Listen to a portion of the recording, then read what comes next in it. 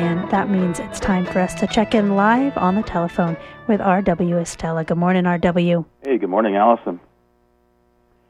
Our present-day word memory comes to us from the Middle English memory, which, instead of a Y ending, has the IE it inherited from the Anglo-French memory, an adjustment to the earlier French mémoire, which had evolved from the Latin memoria, allied to the Latin root memor, meaning to be mindful, and before that to the Sanskrit root smer, meaning to remember.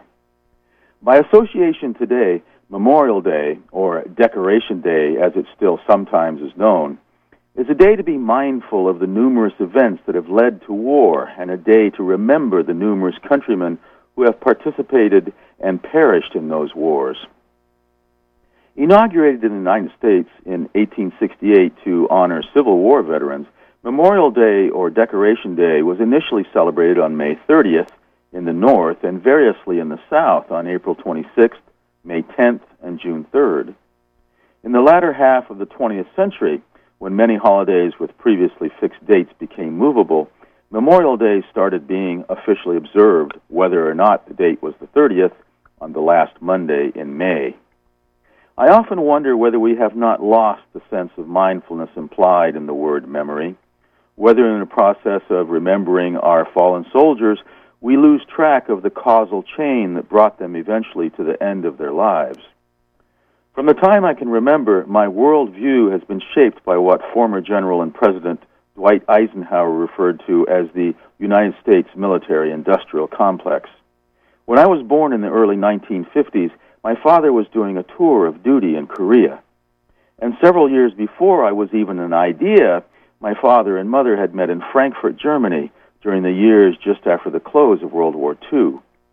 Soon my mother would become, like many other young German girls who had survived the war, a war bride and immigrate to the United States, here to become a naturalized citizen.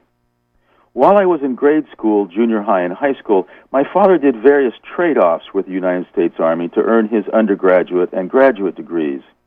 Some of those arrangements involved his being away from home for extended periods of time, such as a one-year tour in Vietnam from May 1966 to May 1967.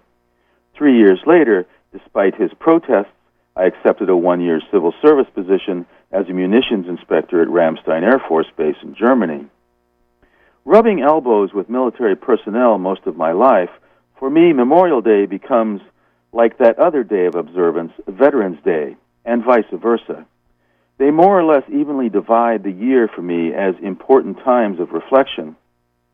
Thoughts that gradually and temporarily recede from the foreground during the year return as uppermost considerations.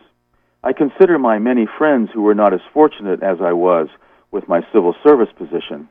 I think about Rob and Matt and Ernie and Tom and Alan and Chip, who together represent each branch of the United States Armed Forces. All of them were part of outfits using the armaments and munitions I was inspecting. All of them managed to come home alive. All of them know it was the luck of the draw that made that possible, because Vietnam was that kind of place. And the ones who didn't make it back, from a skirmish in Pennsylvania during the Civil War or in any other conflict since then, those soldiers drift to the foreground of my thoughts, not just today, but also throughout the year. And the ones who currently may or may not return in one piece, such as a cousin's two young sons, one in Afghanistan and one in Iraq, how do we become adequately mindful of what we collectively are doing as a nation to put those young men in harm's way? These are the things I cannot help but think amid the bunting and the other decorations on this Decoration Day, this Memorial Day, to be mindful, to remember. From Orono, Maine, have a great Memorial Day.